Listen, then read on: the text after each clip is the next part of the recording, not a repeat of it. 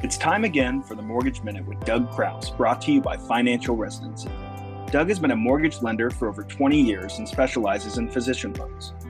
He is with BMO Bank and wrote a book called The Hippocratic House to educate physicians on home loans. You can request your free copy at dougkraus.com. You can call or text Doug anytime at 816-728-3631 or email him at doug.kraus@bmo.com. Now, get ready for today's episode of the Mortgage Minute.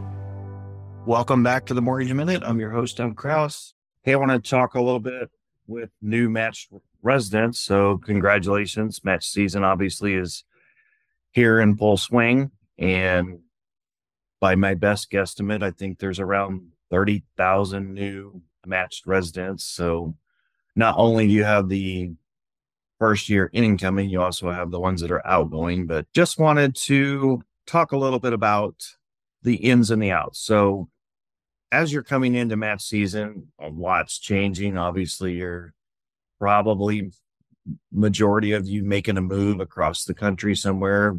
Some of you might be fortunate enough to get to stay local like my wife did, but many of you are matched somewhere else and going to be moving. So in doing so, a lot of you are interested in buying houses and want to talk to somebody like myself, and just wanted to set expectations and just shed a little bit of light on it. Is always my desire to call everyone back and do it in a very timely fashion and give top level service, but just to give a better understanding of the funnel of match season with it, again, 30,000 residents.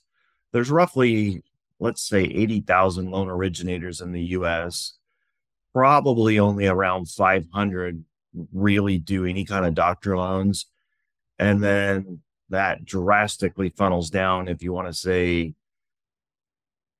250 maybe do any real amount, and then maybe 50 of us do half of all the business. So when you look at those numbers, it ends up being, let's say 15,000 residents want to talk to 50 people like me over the course of a 6-week period.